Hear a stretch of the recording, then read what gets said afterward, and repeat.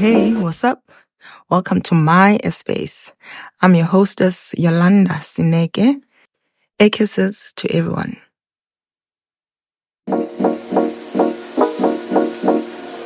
Wow, guys.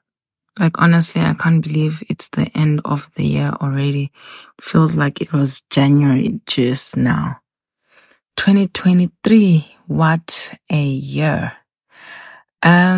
For me, 2023 was a year of clearing space, meaning I've been using the time to let go and release attachments emotionally, physically, and spiritually of all that didn't align with myself.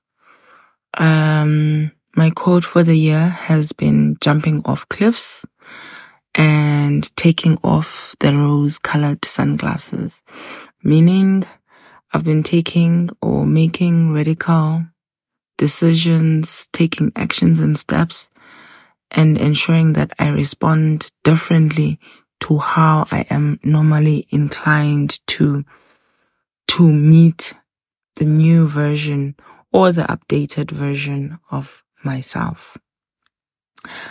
The verse that I'd like to end off the year with is Matthew 7, verse 24 to 27, about the wise and foolish builders, because I think this year that is what I've been doing, rebuilding myself internally.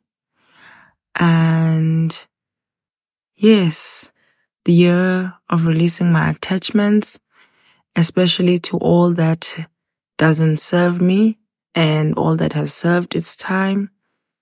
A year of taking off the shades, as I've said, and seeing things and people as they are, including myself.